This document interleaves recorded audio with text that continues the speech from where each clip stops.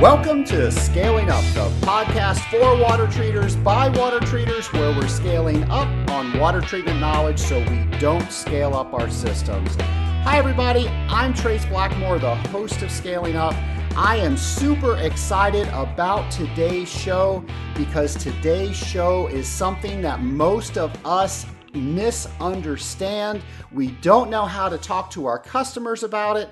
And we simply don't know what the right information is and where to go find it. We're talking about the L word today. Yes, I said it, the L word. I'm even going to say the real word, Legionella. Today's show is all about Legionella. We're going to get to the bottom of what Legionella is, what we need to know about it, how we explain it to our customers, and how we get everybody working together towards a common goal. The reason I call it the L word, and the reason this show is entitled the L word, is because I think the story where I got the L word really explains the entire issue and why we're talking about it today. I had a client that told me under no circumstances were I ever allowed to say the word Legionella. In her building, I had to say the L word. Because if somebody overheard us talking about Legionella, they were going to come out of the woodwork and file a lawsuit on her. Misunderstanding Legionella is what is going on here, folks. And we are going to talk about it today. Through education, we can make better decisions about Legionella, and our customers can make better decisions about it. So we're going to make sure we understand the L word. We're going to talk about all topics around Legionella. What's a guideline versus a standard? What are all these different documents that are out there? What do they mean? What do they say that we have to do, and who has to do them? How do we use all this information to educate our customers so they're not just simply pointing the finger at us and saying, that's your problem, you take care of it? How do we all work together and take care of it as a team? How do we test? What do we test? What do we do when we get a positive test back? How do we interpret all this stuff? We're going to talk about that and more because we have the world-renowned expert on Legionella, Dr. Janet Stout of Special Pathogens Laboratory, as our guest today. Folks, she literally wrote the book on Legionella. And she's going to talk about everything that we should know about Legionella. And at the end of today's show, you're going to be armed with knowledge to go out and educate on what people need to know and do about Legionella. We all know knowledge is power. So let's get started with our interview with Janet Stout. My lab partner today is Dr. Janet Stout, and I'm so privileged to have Janet Stout on the show today because, as I said in the intro, she has literally written the book on Legionella. Janet, are you ready to let the world, the Scaling Up Nation, know what Legionella is and what we should do about it? Well, I'm just thrilled to have the opportunity, Trace, and I'd have you as a lab partner any day. I love it. Thank you very much. Well, Janet, one of my favorite things that you have given me over the years, besides all the great information, are the Legionella chill pills. I just enjoyed a few before we entered into this conversation. And I think that is the coolest marketing theme. I think it says, take 2 Legionella chill pills, and they're minty, fresh mints, and call you in the morning after Legionella testing. So my goal for this show is at the end of this show, we give everybody in the Scaling Up Nation some audible chill pills because they now have knowledge to go out and understand the L word Legionella. I think that's a great goal, and there is tremendous anxiety around this, both among the water treatment professionals as well as their clients and the general public. So I think that's a fantastic goal. All right. I said that, you literally wrote the book on Legionella, but I can't do justice to who you are in the Legionella community. Do you mind sharing with our listeners basically who you are and what you do? Sure. So I say that I'm not old, I'm experienced. And usually when I give lectures, I like to introduce myself by showing the first publication that I had on Legionnaire's disease, which was published in 1982 in the New England Journal of Medicine. And that was the result of my master's thesis with Dr. Victor Yu at the Pittsburgh VA Hospital. So where Legionnaire's disease was discovered after the Bellevue Stratford hotel outbreak, where the American Legion Convention was held in Philadelphia in 1976. And I started my research in Legionnaire's disease in 1980. So not too long after the discovery of the organism did I actually begin my studies of Legionnaire's disease. And I don't know if I picked Legionella or Legionella picked me, but we've been together ever since. And Legionella just celebrated its 40th birthday last year. So I've been studying it a long time. And that wealth of information on the environmental side, the clinical diagnostic side, and understanding how the disease is transmitted, and all that experience from over those years is what I like to share with people like your audience, because that's who we are at Special Pathogens Laboratory. We're the Legionella experts, and that expertise comes from studying the organism for a long time. Sort of technically, I have a master's and a PhD in infectious disease microbiology from the Graduate School of Public Health here at the University of Pittsburgh, and a bachelor's degree from Clarion University. So lots of education, but most importantly, I think, is the applied knowledge that I've gotten over all these years down there in the tank room or have my head in the cooling tower. That's where you really learn the information that your audience is really interested in. Well, great. Well, let's just get into it. What the heck is Legionella? Well, Legionella is a bacteria. We talk about Legionella generically, just with that L word, as you said, Legionella. But it's part of a pretty large family, more than 58 members of that family or species. And the original outbreak that we all heard of in 76 was caused by one member of the Legionella bacterial family called Legionella pneumophila serogroup 1. And to this day, that organism is responsible for the majority of infections that we see that are caused by Legionella bacteria. And the infection is principally pneumonia. So it's bacterial pneumonia caused by Legionella. And what's really kind of interesting is that the symptoms of Legionnaire's disease are really no different than the symptoms of other forms of bacterial pneumonia. So when let's say you had Legionnaire's disease and you went to see your family physician and they listen to your chest and they say, yeah, I've got some fluid in there, and they take your temperature and yes, you have a high fever, usually about 102 or 103, you've got pneumonia. But unless that physician thinks to test you specifically for Legionella, usually with a urine antigen test, they won't know you have Legionnaire's disease. And in fact, many, many cases of Legionnaire's disease go undiagnosed because the physician's not thinking about Legionella. And the implications of that is the choice of the antibiotic that you're treated with, because Legionella is not going to be killed by all types of antibiotics. And in fact, some of the more common ones like penicillin or cephalosporins are completely ineffective in the treatment of Legionnaire's disease. So you want that doctor to make the diagnosis, test you for it, and then treat you with either levofloxacin or azithromycin. So it's a very, very treatable form of bacterial pneumonia if the diagnosis is made and if the antibiotic is effective and selected for treatment. So that's what Legionnaire's disease is. Well, what are some of the signs when somebody contracts that? Well, typically it's a very, very high fever. It's not unusual for people with Legionnaire's disease to have 102 to 104 degree fever. The cough is dry. They may have diarrhea. So that's why these sort of symptoms are nonspecific and common to other forms of infection. And that's why it can be a cause of death, because if there's a delay in treatment, even of a few days, it dramatically increases the chance of death. And compared to other bacterial infections, people are more likely to die of this infection, particularly if they're in the hospital. So if you get Legionnaire's disease out in the community, the chance of death is about 10 to 15%. But if you're unfortunate enough to get Legionnaire's disease while you're in the hospital for something else, the chance of death could be as high as 30%. So it's really, really important for that antibiotic treatment to start early. Can anybody get Legionella?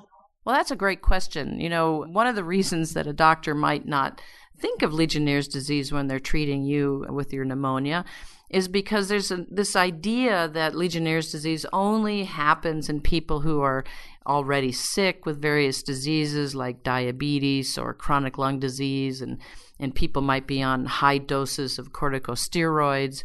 So there's kind of a preconceived notion that only sick people get Legionnaire's disease, but our studies and others have shown that about 25% of the cases of Legionnaire's disease have none of those risk factors. They're not a smoker, they don't have diabetes, they don't have chronic lung disease, they're not a transplant recipient or otherwise immunocompromised. So there's a wide spectrum of individuals that get Legionnaire's disease.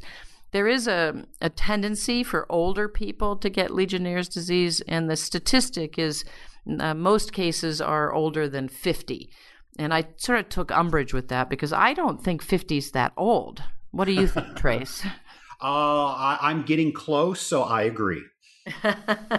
So what can a water treater do about this? Well, historically, the water treatment professional has only been asked to address general microbial fouling in a cooling tower. And they've attacked the cooling tower and the biocide program with that purpose in mind. And their clients have really only asked them to do that, to improve heat exchange and efficiency. So their clients, the water treaters' clients, have not historically been asking them to provide a Legionella control and management program. But that is changing, and there are a number of standards and other requirements now that make the client really be required in some instances to address Legionella in the cooling tower. So I think an important role of the water treatment professional is to make those clients aware of those new requirements and to gently encourage them to follow them. And I think most people, when they understand the exposure they have, and I mean exposure in two ways. One, exposing themselves or their patients or their workers to the risk of Legionella in a cooling tower or water distribution system. But I also mean exposure to litigation. So in some ways, that's the other L word that's applicable here, litigation. Legionnaire's disease is highly litigated, lots of lawsuits. So the chance if something happens that the person will be sued is very, very high. And I find, sadly, sometimes that's a bigger motivator than public health.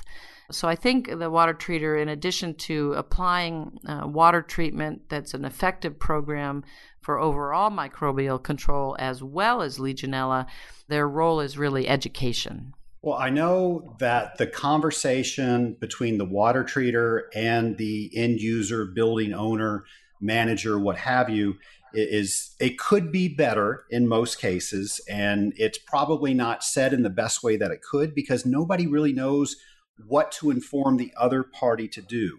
In fact, I actually received a bid specification a couple of weeks ago, and it said that in order to comply with the specification, the water treater had to bring the entire building in compliance with ANSI ASHRAE 188 2015 or higher.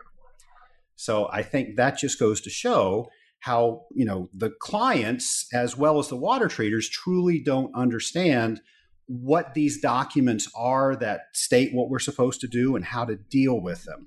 And I say water treaters didn't understand that because I know water treaters actually bid on that, not knowing what they were asking for.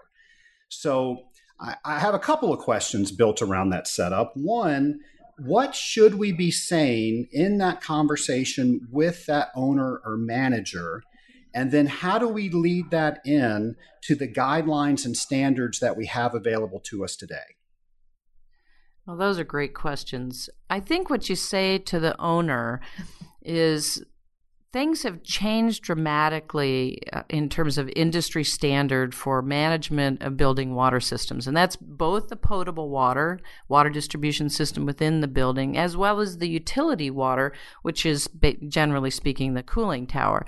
And what they need to understand about Standard 188, which came out in June of 2015, And that's the title of that standard is Legionellosis Risk Management for Building Water Systems. So it's not just cooling towers, as that bid specification indicated. It's both potable and utility water systems. And so what you want to be telling the end user is that the standard is very specific about the overall approach to implementing that risk management plan. And the responsible party for doing that assessment and implementing that plan is the building owner. And there are various steps in complying with Standard 188. And the first is really doing a survey of the building water systems. Do you have cooling towers? And if you do have cooling towers, that checks a box that you need to have a risk management plan for the cooling tower. Do you have a building that houses at-risk individuals, for example, a medical center? That means check that box. You need to have a risk management plan for the building, both the potable water and the cooling tower, because both of those present risks to the building occupants. So I think it's really important to make clear who is responsible. And I think for the water treatment professional to convey that either they or in partnership with others can provide what is necessary to meet those new industry standards. I mentioned that it came out in June of 2015, and there's been kind of a slow adoption, and in part because it's a voluntary standard, so it's not yet been adopted into code, except in regulations in New York City and New York State. Because of the Bronx outbreak, which implicated a cooling tower and affected approximately 130 individuals, and there were a number of deaths, the outcome of that was regulations for the state of New York and the city of New York. So if any of your listeners are in New York, they should pay particular attention because New York is the first to have a law, a regulation that requires the building owner to do some very, very specific things. So the point here is really education, informing the end user kind of what they should be doing and why they should be doing it, both in terms of the health benefits and risk mitigation for exposure to Legionella and risk of Legionnaire's disease, but also I think really strongly emphasize that compliance is a safe harbor for the institution against claims of negligence. So compliance with ASHRAE 188 can be looked at as a good thing for the institution to do and spend their money on to protect the reputation and also protect them from liability. So those are the things, I think, the reasons and the emphasis for the water treater to be communicating to the end user. I think it really also means that the water treatment professional needs to be educated themselves. And there are a number of places where they can get information. You can, in fact, go to the ASHRAE website and read the standard for free. If you want to buy it and get a print copy or an electronic copy, they want some money, but you can read it for free. So you can educate yourself in that way. We here at Special Pathogens Laboratory have a very, very strong focus on education. And so on our website, specialpathogenslab.com, in the resources tab is a treasure trove of information. For example, there's a table that has all of these guidelines and standards listed there that you can click and look at them, including the Association of Water Technologies, the AWT guideline, the Cooling Technology Institute guideline, some information from ourselves on cooling tower control strategies. So lots and lots of information there. And also, after the standard came out from ASHRAE, which for those of you that may not be familiar, used to stand for the American Society of Heating, Refrigerating, and Air Conditioning Engineers, and now they just go by ASHRAE. But that's the institution that created the Standard 188 for Legionella management. So there's a tremendous amount of information available to you, and I think it's really important to be educated. After ASHRAE came out, in terms of education, the Centers for Disease Control and Prevention, CDC, put together what they call a toolkit, and that's also free and on the CDC website. And really the purpose of that was kind of a simple way to introduce people to the requirements that were being put out by ASHRAE Standard 188 and to help orient people in simple language as to the purpose of these standards and the risk management approach. So there's a lot of good information there from CDC as well. You spoke a lot about ASHRAE 188, and if somebody has not read the document, in a nutshell, what does it say?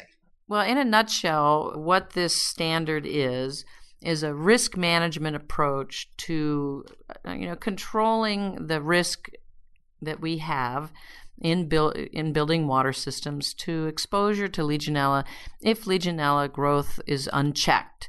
And that risk is where water is. Legionella is a water-borne bacteria, so you're not going to find Legionella on dry surfaces. So within buildings, there are certain water features, the presence of water, particularly warm water distribution systems, that have historically been linked to cases of Legionnaire's disease. So hot water distribution systems, cooling towers, decorative water features, humidification, things that generate aerosols of bacteria. So these devices in these water systems are the target for management in Standard 188. And what you'll find in Standard 188 is kind of a high-level approach. It requires the organization to have a water management team. So there's a number of individuals that have knowledge of the water systems as well as knowledge of Legionella and infection prevention, for example, in a hospital. They would be members of the team. And sometimes that team includes the water treatment professional as well. The next step is to walk through the building and write down what happens to the water as it flows through the building and create what's called a flow diagram. So it's kind of a high-level box and line drawing of the water as it goes through the building. And then you evaluate conditions throughout the building that may increase the probability of Legionella growing there. And then you describe what kind of controls you can put in place to make sure that that condition keeps Legionella under control. And then if by chance you would detect Legionella in that system, you define corrective actions. So if you have something that's not within the control limits, what are you going to do? That's all described in the water management plan. And then most importantly is the piece called confirmation. So there's two parts of confirmation. One is that the plan itself is being followed as it was designed, but more importantly, that the hazard of Legionella has been controlled by implementing this plan. And the only way, and I'm going to say that again, the only way that you can confirm that Legionella is under control is to test specifically for Legionella. There are no surrogate substitutes. You can't use temperature because the temperatures that control Legionella are above 140 degrees, and most systems aren't operating that hot because you'd have scalding problems. So temperature is not a surrogate. pH isn't a surrogate. Heterotrophic plate count bacteria is not a surrogate. So you cannot use those to inform yourself about whether Legionella is present or absent and whether the risk is controlled. So that piece of confirmation is really, really important. And then finally, it calls out the need for documentation, that you have measured these or monitored these control locations. You have addressed whether that monitoring result is within the limits that you've specified, and then that corrective actions have been implemented. And I think what the listeners should really kind of get a feel for is that there's a lot of freedom within Standard 188 for you and the end user to make lots of decisions. Like, for example, the water management team decides where they're going to test for Legionella, how often they're going to test, and in fact, whether they're going to test. There's no requirement in Standard 188 to test for Legionella, but you will find within the standard kind of a little bit of a warning. Like, if these conditions exist, you probably really should be testing for Legionella. And the reason there's no you shall test for Legionella in Standard 188 is It was a big committee, about 30 people, and getting consensus around a contentious issue like that is very difficult. But certainly I would recommend it for the reasons that I've already stated. So the good news, I say, is that there's a lot of freedom for the people developing this water management plan for the facility. So you get to make lots of decisions. And then I say the bad news is you get to make lots of decisions. So there's a tremendous amount of responsibility there. In part, I think that's why there's a team. Nobody wants that hot potato all to themselves. Now, for some reason, even after all of that, people just latch on to the cooling tower portion of that. Why is that? That's a great point. After all these years, my take on that is that managing bacteria, Legionella, in a cooling tower is easier. And it's easier in two ways. So you've got this cooling tower basin of water, and you can just add more chemical or add a different biocide. And there aren't a lot of restrictions on how much you can add. So you can do a pretty good job of controlling Legionella in that confined space of the basin. When you're talking about a water distribution system, there are a lot of rules about what you can put in the water to control bacteria and how much. And the organization making those rules is the Environmental Protection Agency.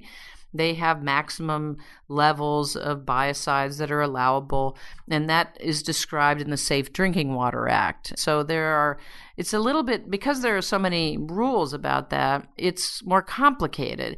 And then it's also more expensive. So, for example, if a hospital tests for Legionella, finds Legionella pneumophilus serogroup 1 in their water, either hopefully before there is a case. We want people to be proactive and monitor before cases occur, or unfortunately after an outbreak occurs. Well, then what's called secondary disinfection. These are systems that are placed on primarily the hot water is my preference, because I prefer not to add a lot of chemical to the drinking water. And Legionella is growing almost exclusively in the hot water system. So when you put these systems on, and it can be additional chlorine, it can be chlorine dioxide, it can be monochloramine, it can be copper-silver ionization, or you can, elevate the temperature and do a heat and flush. These systems of additional chemical injection are not inexpensive. So people have a tendency to not want to look in or kind of peek into that box of is Legionella in my water distribution system, because they're afraid of the cost. But I always want to help people to put that cost in perspective. So, for example, if you're a medical center and you have transplant patients, bone marrow transplant patient or a solid organ transplant patient costs hundreds of thousands of dollars. Well, you don't want to lose any of those patients to Legionnaire's disease. So when you put it into perspective on the cost of these things, it's really not that much. Well, I know New York was the first municipality to actually make that part of law, ASHRAE 188, but they only chose the parts that dealt with the cooling tower. I've attended some of your talks before, and there's so much Legionella found in potable water. Why didn't they just go for the whole thing? Well, there's two parts to this story. So just with New York City, they implemented the regulation in New York City in response to the Bronx outbreak. If you recall, in the summer, July, August of 2015, that outbreak occurred. And there was a tremendous amount of pressure on the public health authorities in the city to get the situation under control. One of the impediments to doing that is they couldn't find the cooling towers to test them to see which one may have been the source. They ultimately tested hundreds of towers, finally identified the source. It was a small cooling tower on a hotel in the Bronx. But what would have helped them is if they had known where to find them. And so what they implemented in the regulation was a requirement for cooling towers to be registered so that they could find them should an outbreak occur again, a requirement for cleaning and disinfection of cooling towers on a regular basis so that the problems that occurred and resulted in the outbreak theoretically wouldn't occur again, and then also required Legionella testing every 90 days so that there's feedback both to the owner and the water treatment provider. How well is the treatment controlling Legionella? So the reason New York City's regulation focuses on cooling tower is a direct result of that outbreak. Now, the state of New York followed suit in terms of their regulation applying to cooling towers, but they added healthcare facilities.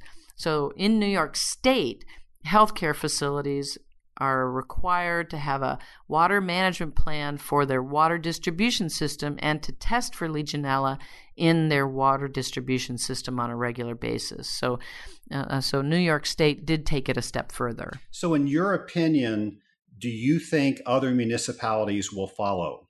Well, I hope so, actually. And I do think that once there is a regulation that people in other states can implement as well without recreating the wheel, it makes it easier for that to be done. And I know in the state of Connecticut, or at least part of the state of Connecticut, they're about to do something like that. Earlier you mentioned there's a lot of different protocols, there's standards, there's guidelines. What's the difference between all of those? Well, so for a long, long time, there was only guidance documents. And in fact, ASHRAE Guideline 12 was published in 2000. And it had kind of like, you might think about doing this. And it was actually a very, very good document on general education about the various water systems that were implicated in Legionnaire's disease and what to do to manage them. But it was a guideline. And in fact, next week, all of us on the standard committee are going to put the final touches, I think, on an update to Guideline 12. So that's a coming attractions kind of commercial for ASHRAE on Guideline 12. But, for example, when I mentioned the litigation word, and I always try to have a little lawyer on my shoulder when I'm advising our clients on Legionella water management, because when you follow a guidance document, it's good to do that, but when you kind of get to that litigation stage and the other side saying, well, they didn't follow the guideline, it doesn't have as much strength as the standard. So now when lawsuits are brought and they bring the standard out and they say, you didn't follow that standard, that's a little bit of a stronger argument and harder to defend against. So again, ASHRAE Standard 188 has kind of your roadmap for implementing and creating a water management approach and program. The other documents that are out there, other than the state of New York and the city of New York, are also voluntary. So it's still good information. The Association of Water Technologies position paper on Legionella, the Cooling Technology Institute guideline on Legionella, and those documents are also under revision currently, are very, very good information. And they have kind of guidelines for cooling towers, what to do in response to certain concentrations of Legionella and heterotrophic plate count bacteria. So that's good information. There's actually a long-standing standard from Australia, because lots of other countries have had these standards a lot longer than the United States, that I like very much. And that's what is on our website for the cooling tower control strategy, and essentially what was adopted by New York City. And what I like about that is it's guidance, incremental changes in water treatment based on logarithmic or tenfold changes in Legionella concentration. So it's very reasonable. One of the mistakes that's been made in the past is you find a little Legionella and they go, oh my gosh, we have to pour 50 ppm of free residual chlorine in our cooling tower. And that's just not necessary, and it causes tremendous damage to the cooling tower, of course, but it's like a knee-jerk reaction. That's when they should take some of those Dr. Stout chill pills and relax a little bit, because you don't have to react like that. And so both in New York City's regulation and in that Australia, New Zealand standard, it's incremental changes in water treatment, not that 50 ppm shock dose, in response to concentrations of Legionella that would be detected when you do your testing. Well, just recently a memo came out for the Center for Medicare and Medicaid Services that speaks directly around ASHRAE 188 and water management plans and Legionella. What exactly does that document say? Well, that was like a lightning bolt that went across the United States, and it came out on June 2nd and was slightly modified on June 9th. So the Centers for Medicare and Medicaid, for me, it was out of the blue. I didn't know that this was coming, and I think for hospitals it was out of the blue. Came out with this memorandum, and the title of it is Requirement to Reduce Legionella Risk in Healthcare Facility Water Systems to Prevent Cases and Outbreaks of Legionnaire's Disease. And I think what's important for your listeners, because they're going, well, who's affected by this? And the facilities that are affected by this are hospitals, critical access hospitals, and long-term care facilities where we see lots and lots of cases of Legionnaire's disease. And the requirements in the CMS memorandum, and this is what also got people's attention, were effective immediately. So, of course, that really caused some anxiety. And the requirements, as stated in the memo, is that CMS expects Medicare-certified healthcare facilities to have water management policies and procedures to reduce the risk of growth and spread of Legionella and, interestingly, other opportunistic waterborne pathogens in building water systems. And they go on to say that these facilities need to conduct a risk assessment to figure out where Legionella and these other organisms may be growing and spreading in the facility water systems. They need a water management program, and this is where ASHRAE comes in, and it says that considers the ASHRAE industry standard and the CDC toolkit, includes control measures and measurements, and then finally specify testing protocols to verify and determine that you're under control. And so when I was just at last week the National Infection Control Conference, everyone was abuzz about this CMS requirement, and particularly because it said it's effective immediately.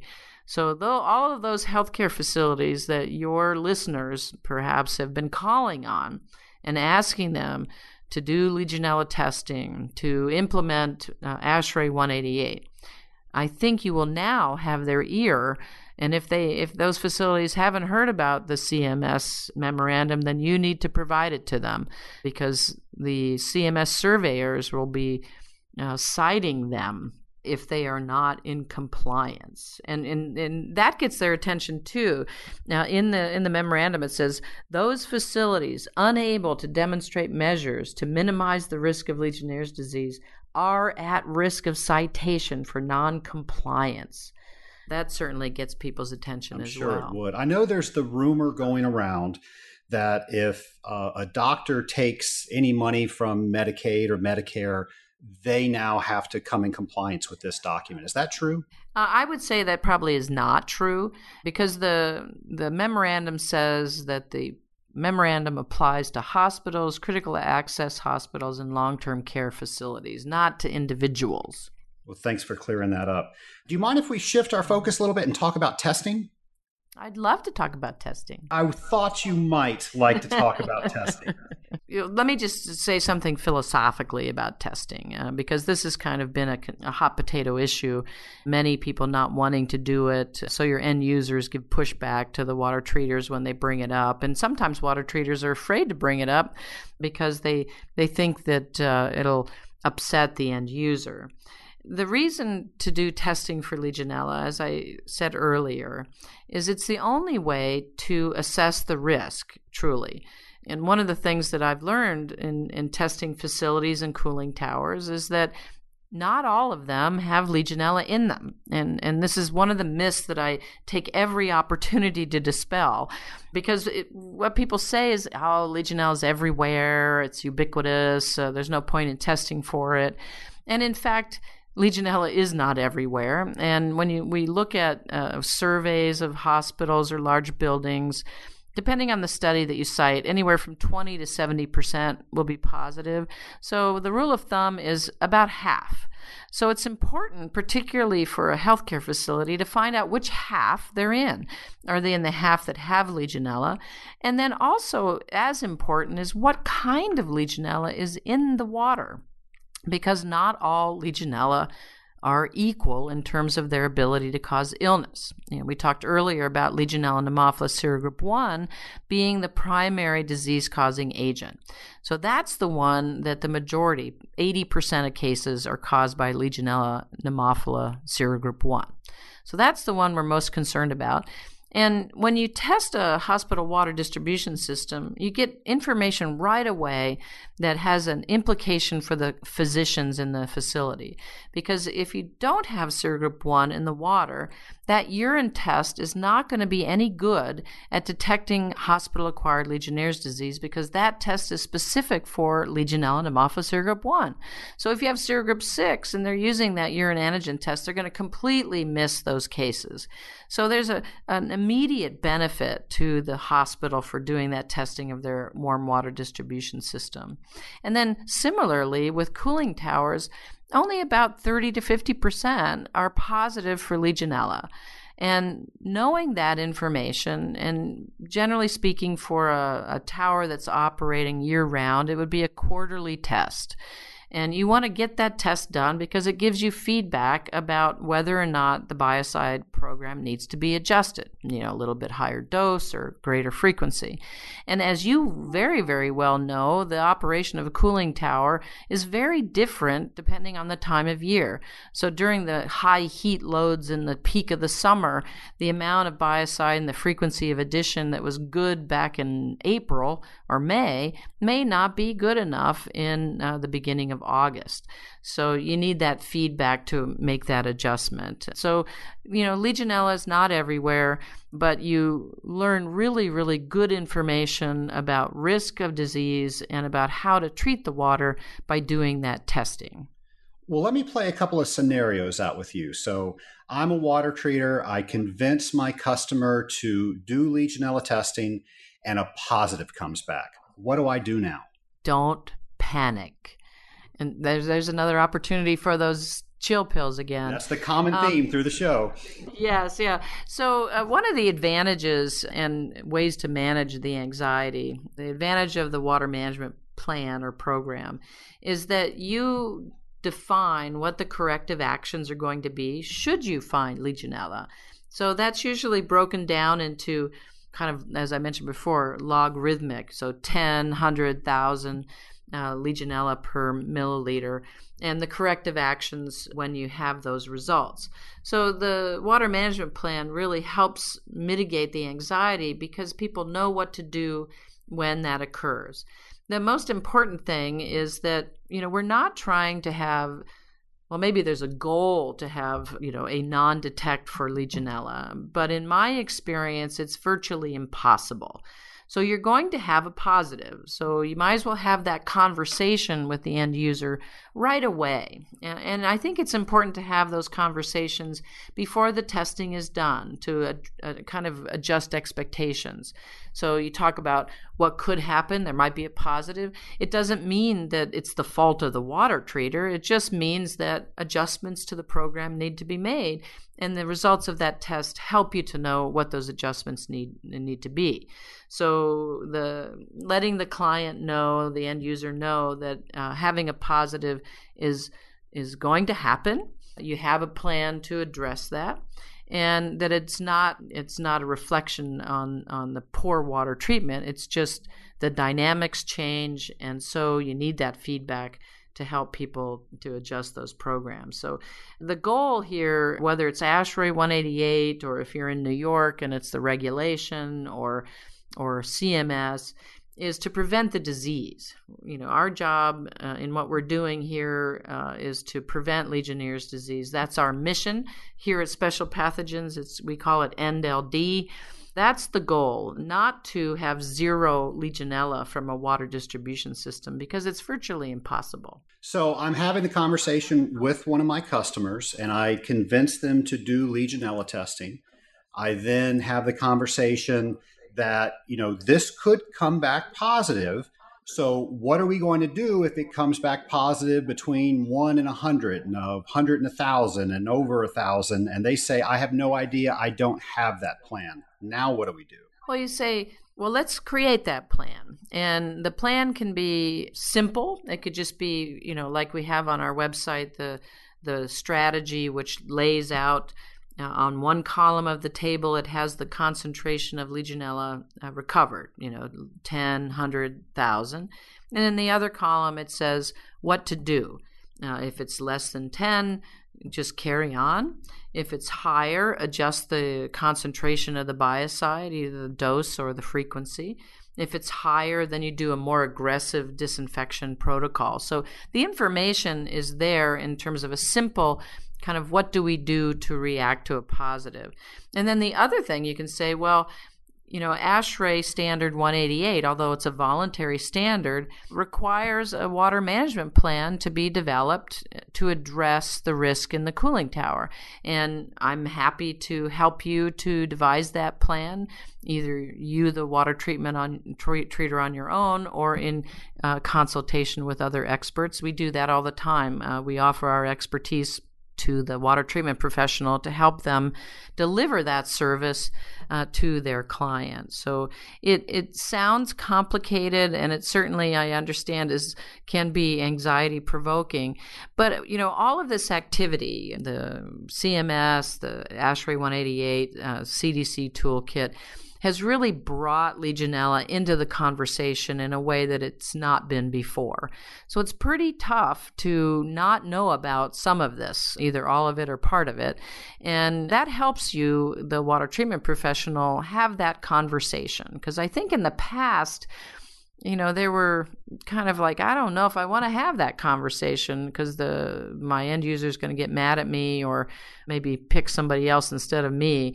But now it's part of the conversation. And so we're all kind of on the same page of prevention.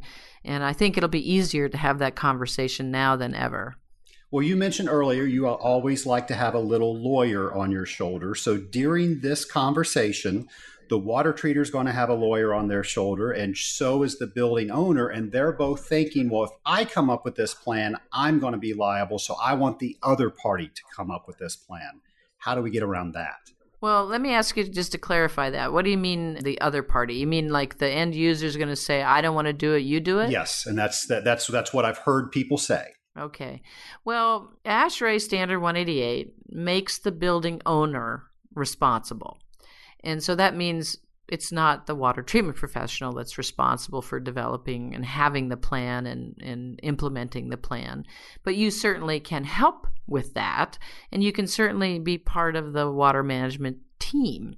So the owner and your end user, can't put that on someone else, but you can help them to accomplish that. So I think they have to sort of accept that this is their responsibility, but it's not on them entirely in the sense of getting the job done. So you can tell them, you can do this yourself, you can create your plan yourself, or you can put it on someone else's plate to help develop that plan, but ultimately they have to approve the plan. So it's perfectly acceptable for the water treater, or like we do water management plans and risk assessments for facilities all the time, but then we give it back to them and they have to approve it. And it's very collaborative. We collaborate with the water treatment provider and the end user to develop the best plan possible and one that works for them. And again, with Standard 188, there's lots of room for the end user and their facility to design that plan specifically and tailored to them. And the decisions that they make, of course, need to be what we call evidence-based. There's information upon which those decisions are made and that you can produce that information if asked. So, they don't have to feel afraid or overburdened by this process. There are many of us, including yourself, that are willing to help them with that compliance piece. I think 1,500 people just took a chill pill on that. I think that that calmed a lot of people. You shared a lot of insight around probably the biggest misconception around probably the second L word, which is the litigation. So with testing, what is the procedure on the collection part of the test? Well, that's a great technical question, and people make mistakes around this all the time. So it's not hard. You take the bottle. The thing to do, and this may feel uncomfortable for some people, but what you're asking in doing this testing is the water treatment program controlling Legionella? So what you want to do is take the sample away from the point of injection of the biocide. And if it's an intermittent application, you do it right before the next application of the biocide. So essentially, it's kind of like the worst case scenario across the basin and away from the point of injection of the biocide and right before the next dose. That will tell you, is the biocide application, the frequency of addition, adequate to control Legionella even at that point in time. And then you fill the bottle, you put it in the box. We provide a thermal pouch and the box. You ship it back next day delivery. You don't have to have ice or a cold pack for Legionella testing because Legionella is a slow-growing organism. And the reason for the overnight is you don't want to take too long to get that to the laboratory because these other organisms that are in the water will start to grow after several days, making it a little challenge for us to isolate Legionella in the laboratory. So it's a pretty simple, straightforward procedure. In the bottle, there's a neutralizer, sodium thiosulfate. If you were using an oxidizing biocide, the purpose of that is to neutralize that oxidizer so that it doesn't continue to act on the organisms in the specimen in transport. So doesn't that sound pretty simple? It does when you say it. And I think a lot of people might not have thought about, does it really matter when I take my sample in reference to when the biocide's coming on? So that's a great point. Well, now we ship it off, you get it, or another lab gets it. So does every lab do it the exact same way? No, they don't. And this is always a big surprise to people, and particularly water treatment professionals, because they're used to chemistry. And, for example, you might take a sample and test it for a metal. And there's one method for testing metal, and you should get the same answer every single time, no matter how you do it and what lab's doing it. In the case of Legionella culture, there is variation among laboratories on how they do Legionella culture. And for a long, long time, there really was no what's called proficiency testing, meaning there's an external body that sends you a control sample and sends that out to all these different laboratories to see if, in fact, they're capable of growing Legionella if Legionella is there. Now, the CDC implemented what's called the ELITE program a number of years ago, and that stands for Environmental Legionella Isolation Techniques Evaluation. Thank goodness for acronyms sometimes. Yes, that's what it stands for. And really the purpose of that was to gather information about how laboratories were doing in terms of laboratory isolation. So it wasn't really a true proficiency program in that essentially everybody that participated ended up being certified. So it was not a good measuring stick to differentiate the capabilities of the laboratory. There is another proficiency program, which is an international one through Public Health England, which is more rigorous. We at Special Pathogens Laboratory participate in both. And so the thing you want to look for in a laboratory is that they are accredited laboratory for environmental microbiology, that they are accredited for Legionella testing specifically, and that they have a quality management program based on the International Organization of Standards, or ISO 17025. So that makes sure that the laboratory has quality standards. So there, like if you mentioned a bid spec earlier, if I was going to make a bid spec, that's what I would include. And the reason that they are different is that there are different combinations of media and additives to the culture media that help to inhibit other bacteria and allow Legionella to grow. Now, for example, we developed our own media early on in our experience that is very good. It has dyes to differentiate certain species of Legionella. It has antibiotics, polymyxin B, anisomycin, and glycine, all intended to inhibit the other bacteria and allow Legionella to grow. And so there are different combinations of media. There's also different combinations of pretreatment. Some laboratories don't do the pretreatment, and they'll give you a negative result.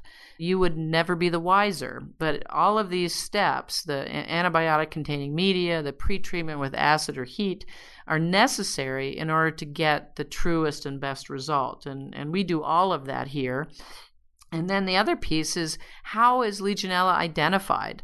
The definitive identification is with something called the direct fluorescent antibody test, which is specific to different serogroups and species.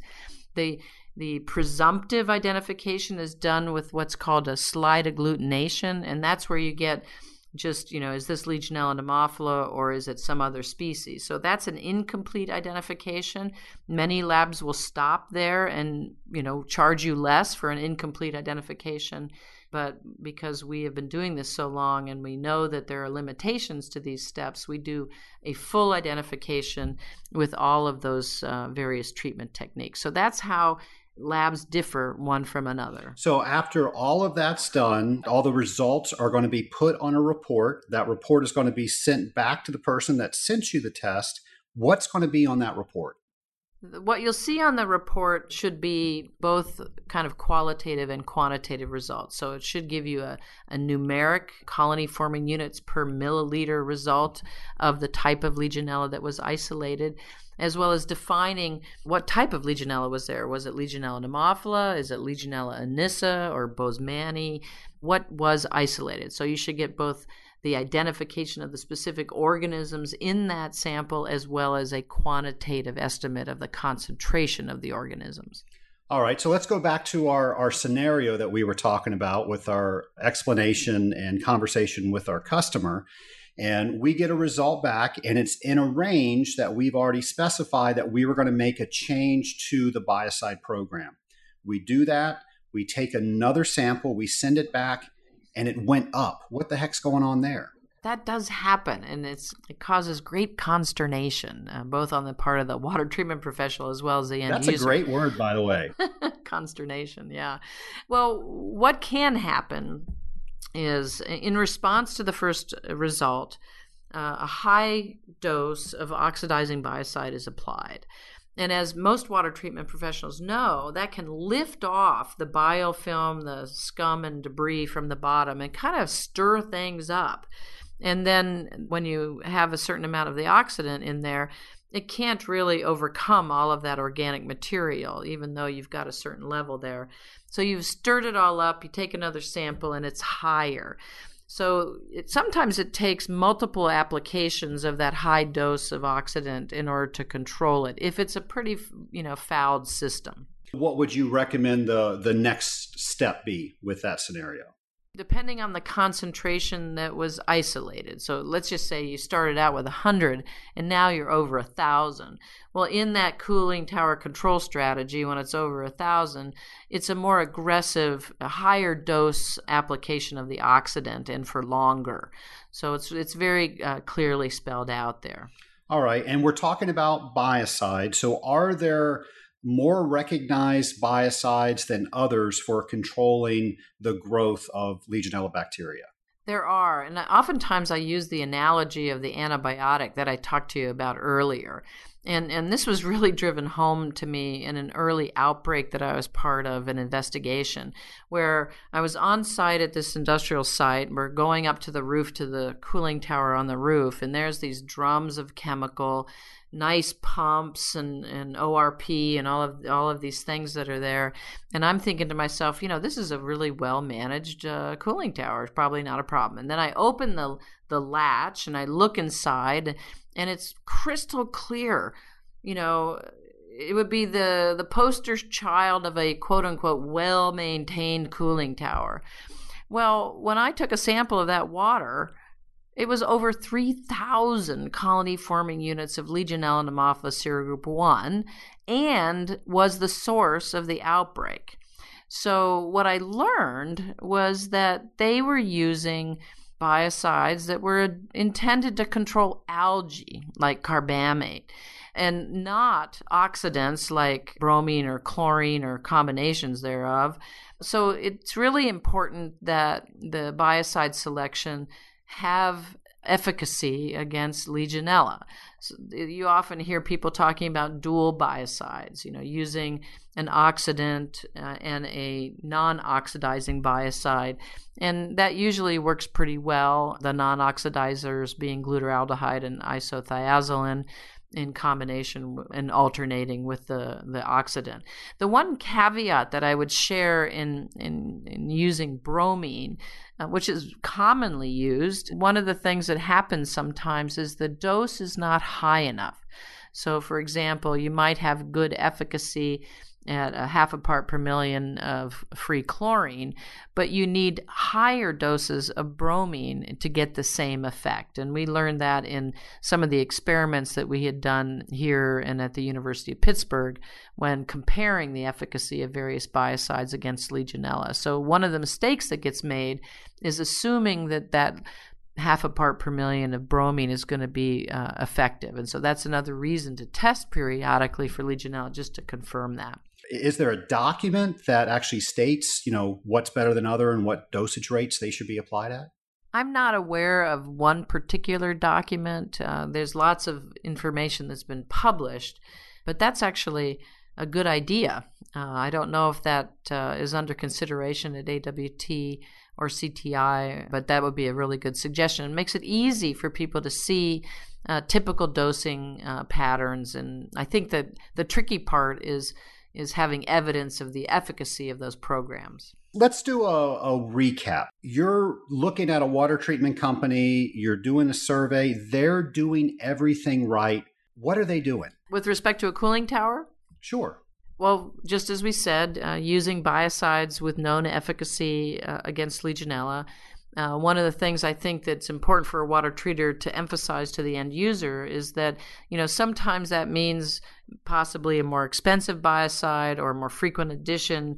And that's where the periodic testing for Legionella helps demonstrate that the program is working effectively and provides evidence of that water management.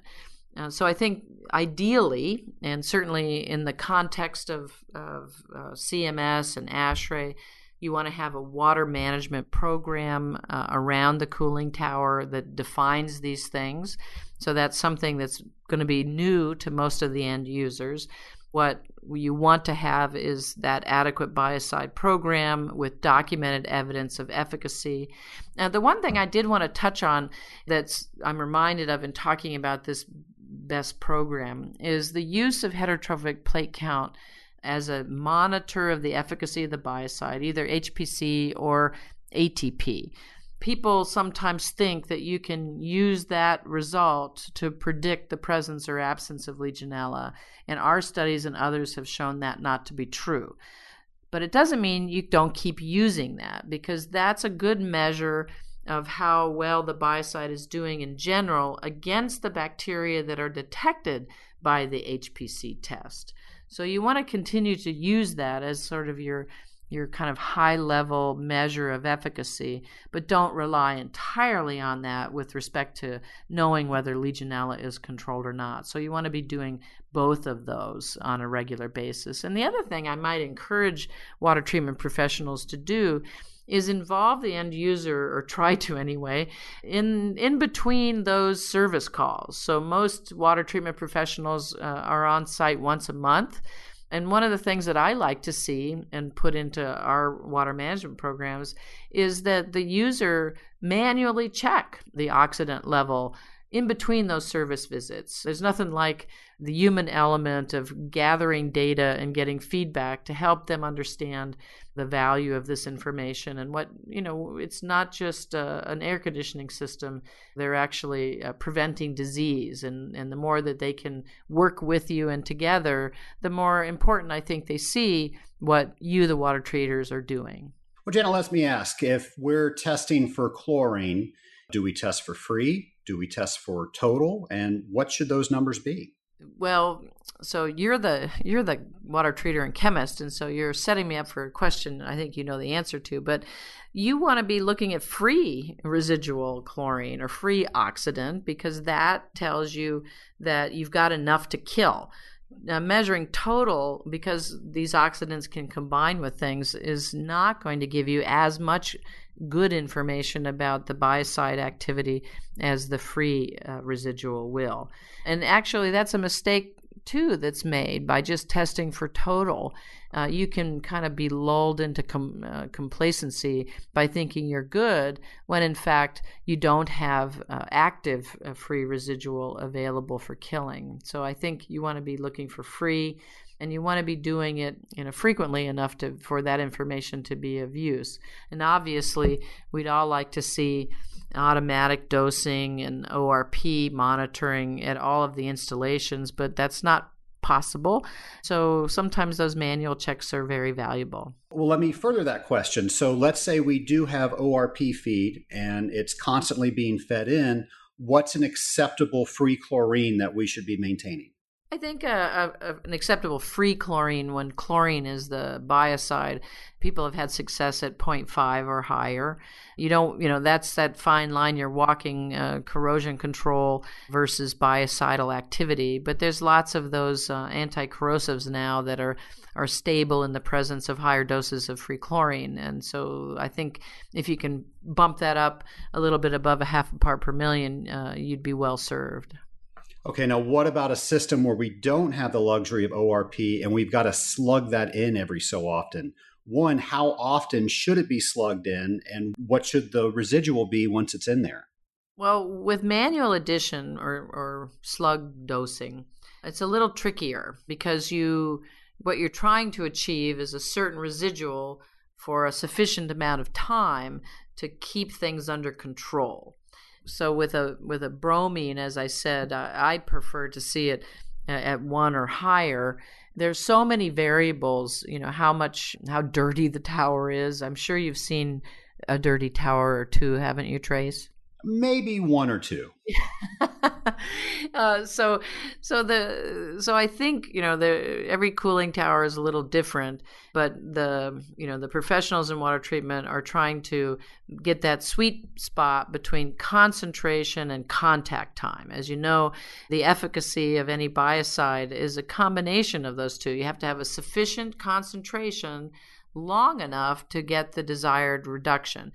If you have a lower concentration of the biocide, you need a longer exposure period. If you have a higher concentration of the biocide, you need a shorter period of exposure to get the same effect. So I think I'm not an expert in the duration of how long you should keep that biocide in the cooling tower, but you want to maintain that high enough concentration long enough to have that effect. And I think with slug dosing, it's hard.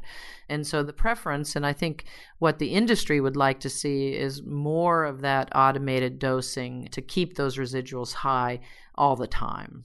And when the building owner wants to save a few bucks and not clean the cooling tower on a regular basis, they should probably look for other areas to save that money. Wouldn't you agree?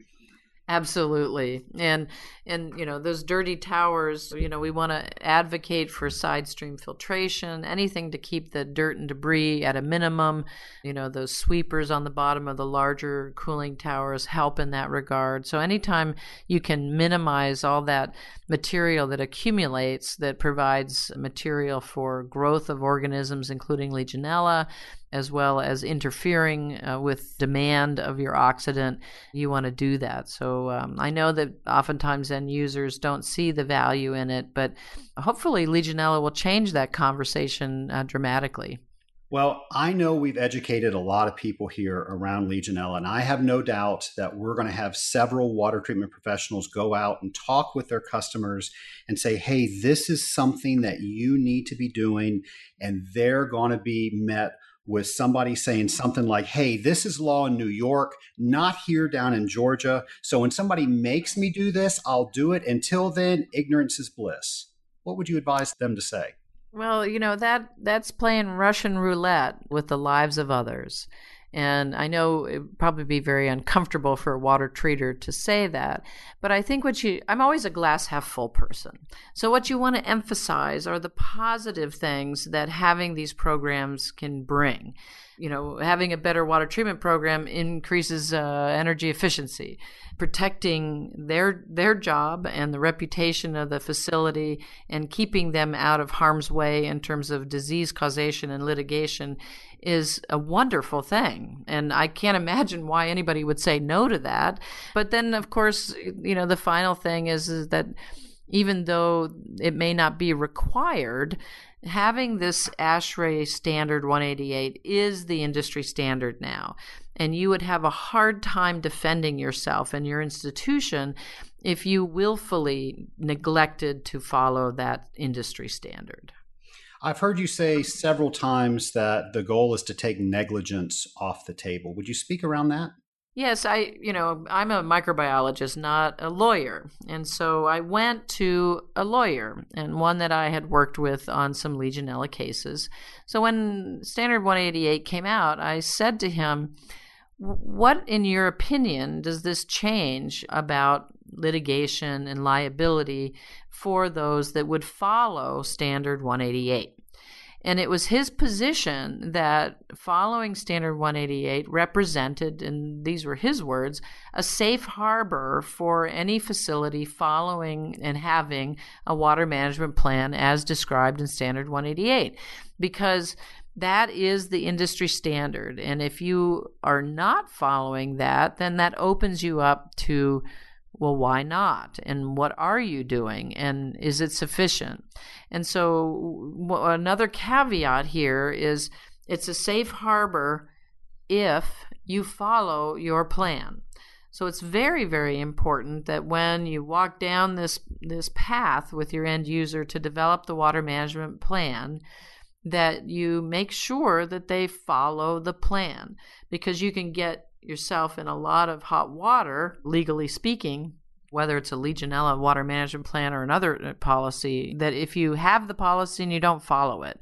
So you want to make sure that they understand that as they develop this plan, that they can do it. And so that's part of the give and take and the customization of the plan that Standard 188 allows the water management team to decide how they're going to mitigate this risk. The section in Standard 188 that deals specifically with cooling towers is pretty prescriptive, but the section on potable water, there's quite a wide berth there on how you can approach it, how frequently to monitor, what the endpoints are going to be. So you just want to make sure that you have the plan and that you follow the plan. On my show, I do a segment every now and then for my personal therapy called The Boiling Point.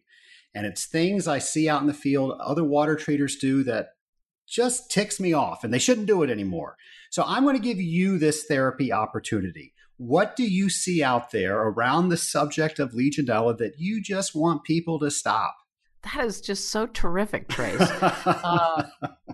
Well, the one thing that comes to my mind is that business about the heterotrophic plate count bacteria, or ATP test, as being sufficient to monitor the performance of the water treatment program, whether it's a cooling tower or a water distribution system.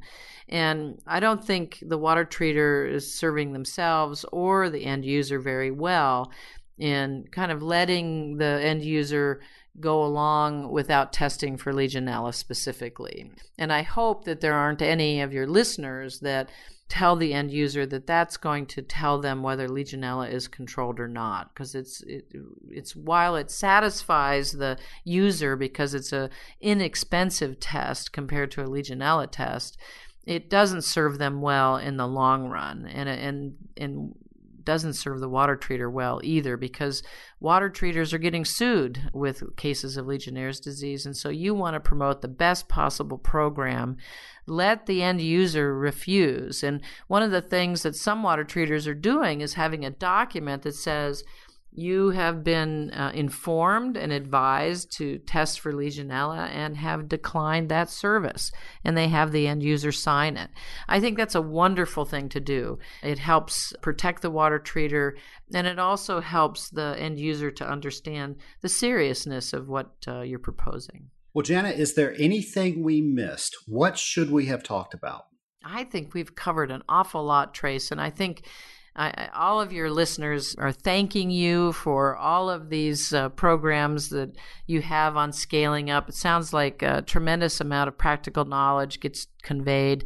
Thank you for doing it. Oh, it's absolutely a pleasure. And thank you for allowing me to have such wonderful guests. If somebody wanted to learn more, where can they go? Well, I would really love to give any one of your users some of my Dr. Stout's Legionella chill pills. And so all they have to do is email me at J as in Janet, Stout, STOUT, at specialpathogens, with an S, lab.com, jstout at specialpathogенslab.com.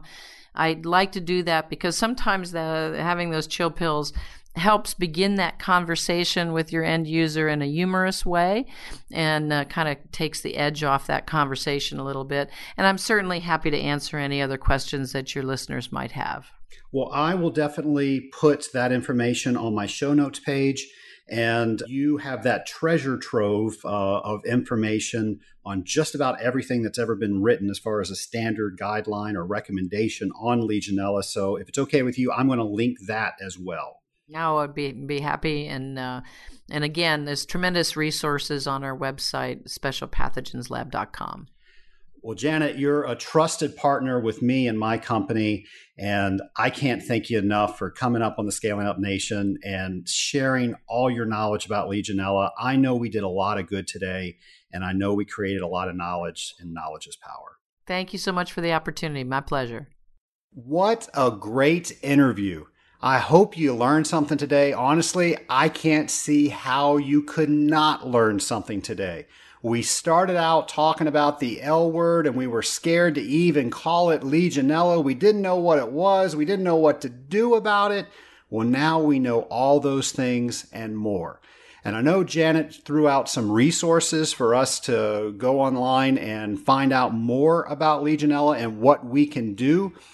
Don't worry, I know you're driving around. I've got all that information on my show notes page. So go to www.scalinguph2o.com, go to the show notes page, and all of that will be there for you.